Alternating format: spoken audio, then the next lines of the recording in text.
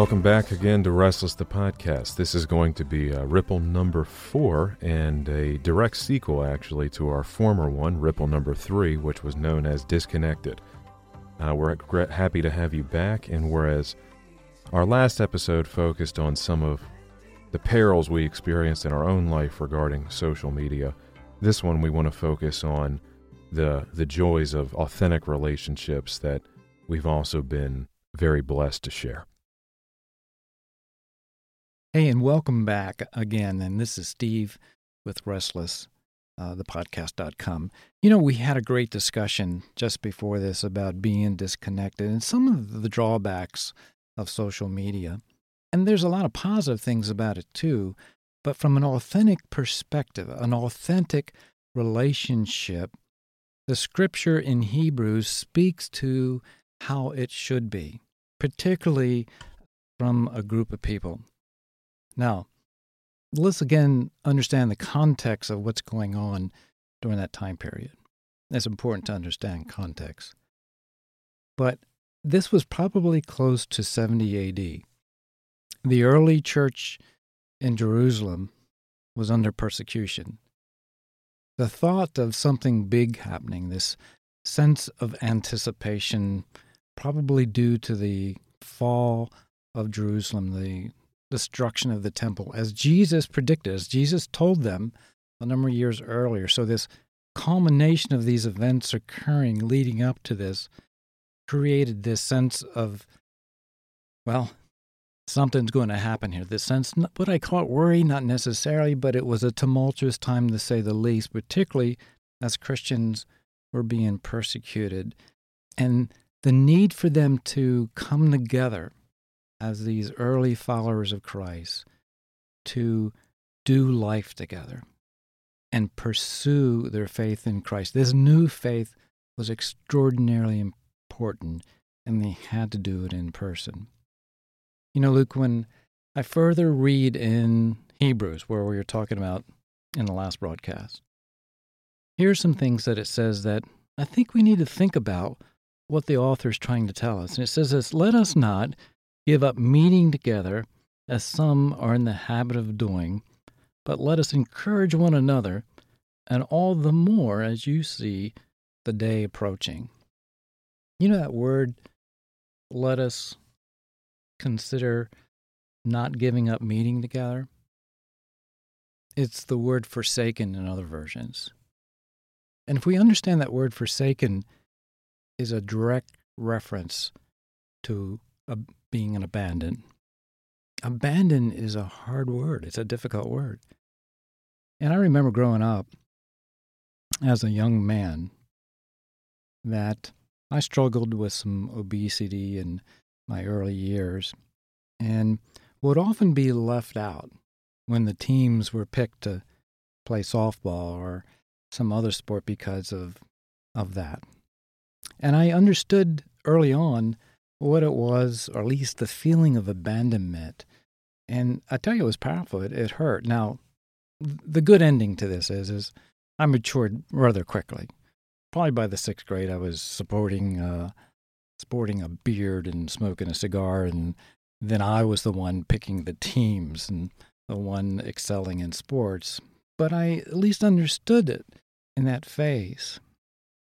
But you know, Luke, I often wonder if, to some degree, in social media, there's a sense of abandonment from those who maybe struggle socially with some awkwardness. And my heart goes out to them because it's an extraordinarily powerful word in the sense of being forsaken. And maybe it's the last bastion for them by which to reach out and feel at least part of something. But I think the shortcoming with that is this: God made us multidimensional creatures. And what I mean by that, particularly when it comes to relationships, is that we can see each other in a relationship. We can hear each other in a relationship. And we can touch each other. Much like I can imagine when Thomas was in that room after the resurrection of Christ and the Lord comes in this locked these locked doors, and he tells Thomas to touch him. He could see Thomas's fear. He could hear what he was saying. He could see his body language, and then he says, touch me. So this 3D type of authentic relationship was complete. That's what we're talking about when it comes to a biblical, authentic relationship, that sometimes when we do that remotely, we lose that component, the very thing that's in our DNA given to us by our Creator. Yeah, I'd have to agree with the abandonment thing. I can tell you, being a member of the millennial generation myself, having from early high school onward is kind of when everything media-wise began to spring up, and having engaged in just about all of it.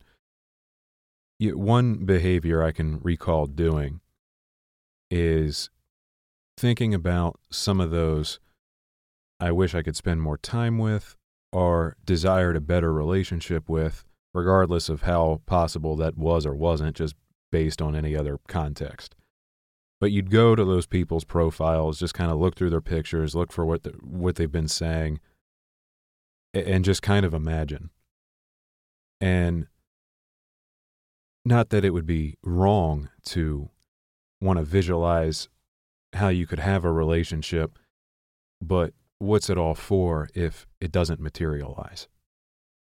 And what if I had spent that time just being bold enough to reach out and say to whoever that was, hey, if I didn't really have much of a relationship with them yet, say, hey, can I get to know you?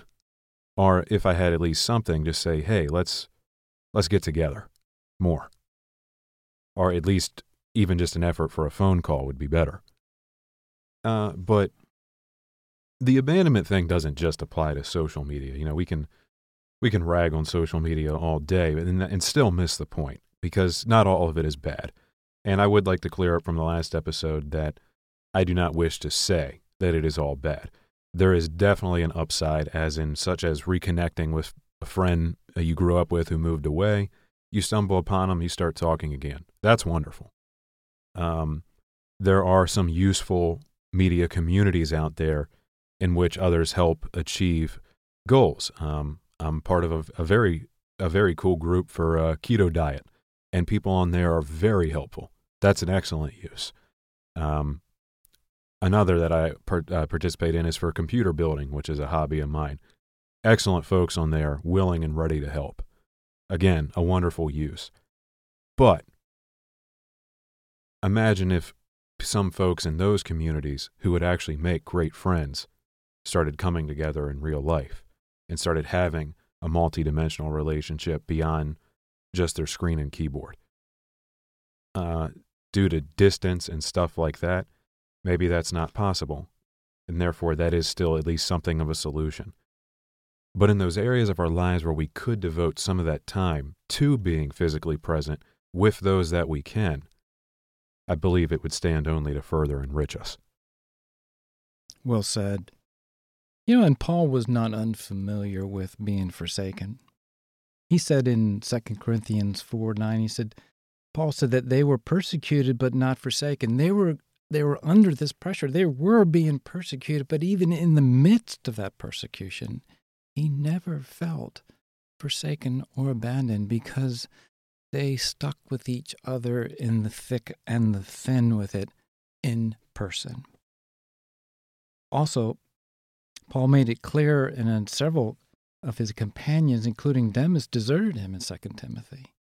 But here's the incredible promises of the scriptures of our Lord and God. He says, God promised that I will never leave you nor forsake you.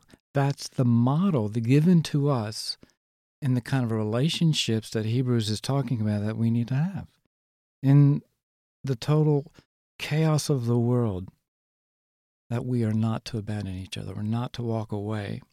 And I wanted to slip further down in verse 32 in Hebrews 10. It says this: remember those earlier days after you had received the light? That's a cool word. When you stood your ground in a great contest in face of suffering. And he says that we stood side by side in the presence of persecution. I love that. And that's of what God is communicating to us about what and how an authentic relationship should look like. Now, let me be brutally honest.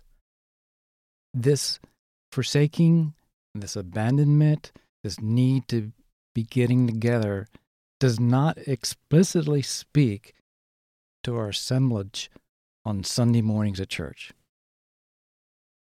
No, I just said it. Because even in that context, even in that environment, there can be a cold lack of authenticity and more one of business than real genuine relationships. That's hard to say, but it's a reality.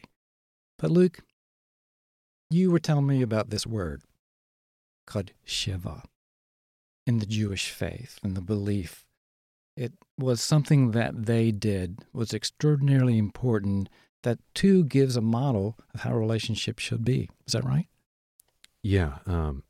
Shiva is, at its core, the process of grieving with someone who's lost a loved one. So it's about mourning. And it involves just simply being present. Now, that could be to serve whatever needs are necessary. But in its most distilled form, it's just showing up and being there, whether you say or do anything or not. So imagine just sitting down next to your friend, putting your hand on your shoulder, and sitting there for an hour or two, if that's just what they need. And I'm reminded of a story I was told about a boy who lost a baseball game, I believe it was. This was a speaker I heard a while back give this example. And the speaker was this boy's dad. And so he said, on the way home from the game, I'm up in the front in the driver's seat on the way home just explaining, oh, it's all right, you did your best, trying to rationalize all the reasons why they could have lost and why it shouldn't really matter that much, blah, blah, blah. Now, obviously, losing a baseball game doesn't compare to losing a loved one, but what happens is a similar principle. And the speaker, the dad, realized something very important when he saw what happened next. His son's friend was also receiving a ride from them. My son's friend put his arm around my son and just said, "Yeah, man, this really sucks, doesn't it?" Yeah, exactly. In a very raw sense, absolutely that's what it's about. And it's not about you being with someone and you're going to come up with the most profound statement in the universe to comfort them. You won't. You can't. It's simply by being present and accounted for. That's what it's about. That because two, in a biblical concept, is better than one. In fact, Ecclesiastes 4:9-12 says it this way: two are better than one because they have a good reward for their labor. And it further goes on in verse 10, for if they fall, the one will lift up his fellow, but woe to him that is alone when he falleth, for he hath not another to help him up. I can't think of a better way to model relationships, that we were built for relationships. We were built to be with one another and not apart. And sometimes, more often not, when we try to accomplish that remotely, it falls short because it's a two-dimensional versus a three-dimensional approach. Going off of that piece of scripture, let me go to one of my favorites, which is Proverbs 27:17, which is, so as iron sharpens iron, so one person sharpens another. When we have those close relationships in our life in which we make each other better, the process of sharpening iron is not always a comfortable thing. You're taking two pieces of metal and brushing one against the other at high speed or repetitiveness. You make a lot of heat and friction. And it's, if iron could feel, I doubt it'd be very comfortable. But the end result is the betterment of the product. And in the end result of good relationships in which we choose to trust each other with each other's betterment, so only is the end result that we grow and become tighter in the process. The people that I consider my best friends, you get the title of best when I know I can trust you with basically being able to ask them to tell me when I'm messing up. Yeah, I get it. I've been in plenty of relationships where sparks have flown, but in the end, when we persevere and we don't give up meeting, they've become some of the best that I've ever had. But Luke, as we move forward, I think of that word encouragement that shows up in those verses as well. It says, let us not give up meeting together as some are in the habit of doing. Let's not form bad habits with that. But let us encourage one another. Wow. When I think of the word encouragement, the first thing off the top of my head is to give someone a compliment. But that's not what that means. In fact, the Greek word parakaleo is a word that points to another word that says to implore. What do you think of when you hear the word encouragement? Well, we talked a little bit about it last time, that it's not just a kind word. It can be, and by all means, we need that. But implore is stronger. It's not unlike provoke, just in a more positive rather than negative context. To spur on, to make the horse run faster, not by hurting it, but by giving it a appropriately strong force of motivation to do so. I like that. And really, in the end, the encouragement is imploring. So there's a little bit of amperage behind the voltage, so to speak, by which to be involved in someone's life where we can change their trajectory, nudge them in an orbit or pathway that is much better than where they could have ever been alone. And that's the concept of encouragement from a biblical perspective. It's not just granting this compliment and giving a bunch of likes, so to speak, but real friends get in person and 3D. They see, they hear them, and they can touch them in those moments where their lives are challenged and can nudge them onto a trajectory that is far better than they ever could be on their own.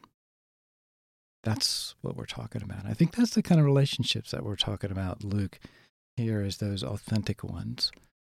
Yeah, that'd be kind of what you describe as just real life. And go figure, it's those who are my closest friends, those who I do most trust, that the ones who I've basically told, when I screw up, you have permission to slap me silly and drag me across the finish line, are also the ones who provide me with the most love. Outside of that context, too, not just the, Luke, I'm going to throw you back on the straight and narrow here, but no, being around them is just being in an aura that revitalizes my own energy, that fills up my own emotional well. If I feel depleted, literally just sitting next to people like that for an hour, I feel strong again and didn't even have to say anything to me. Well said. And I want to read to you a verse that comes from Ephesians 4, 1-3. It says this, and Paul's saying this, is therefore, I, the prisoner of the Lord, implore you to walk in a manner worthy of our calling, with which you have been called, with all humility and gentleness and patience, showing tolerance for one another in love, being diligent to preserve the unity of the Spirit in the bond of peace.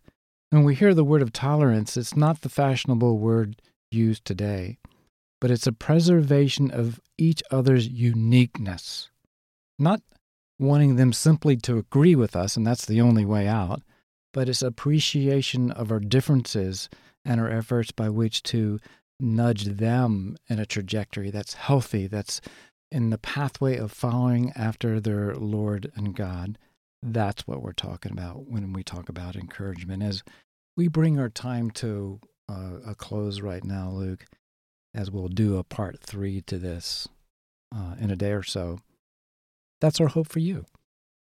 It's a hope that you can reach this place of an authentic relationship, often masked by some of the technology that we have today that prohibits us from being all that we can be in these relationships. I'll tell you what, it's easier to engage people remotely because you don't have to see their tears. You don't have to hear and see the anxiety that they're struggling with, because when you do, it changes how you approach them. So, Luke, that's our hope for those who are listening to this tonight. It's not about slamming social media, but more or less pointing out its woes. And those woes even expressed outside of it too, which all just come back to the simple problem that we are a broken people, and any platform we take to will get broken some way or another, along with the positives too.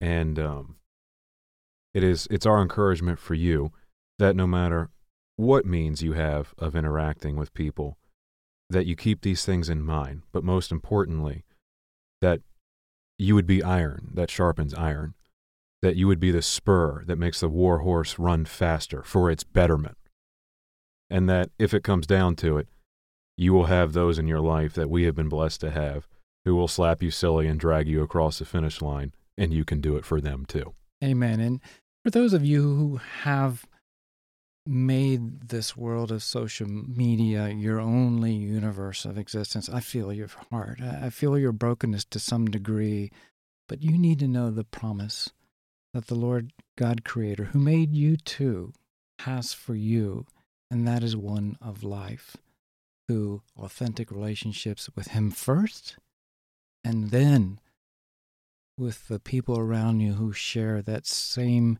common faith as we implore each other to walk daily with our Lord. There are certainly those out there who would be more than happy to meet many of you listening. Find them and be those friends who have that relationship that changes lives. Thank you for listening to Ripple number 4 of Restless the Podcast, titled Reconnected. This, of course, being a direct sequel to our former Ripple number 3, Disconnected. We hope you enjoyed the message. As for us, here at Restless the Podcast, we are restless for the one who said, "Come to me, all who are weary and burdened, and I will give you rest." For whom is your heart restless? And for today, in whom may you cultivate a great relationship?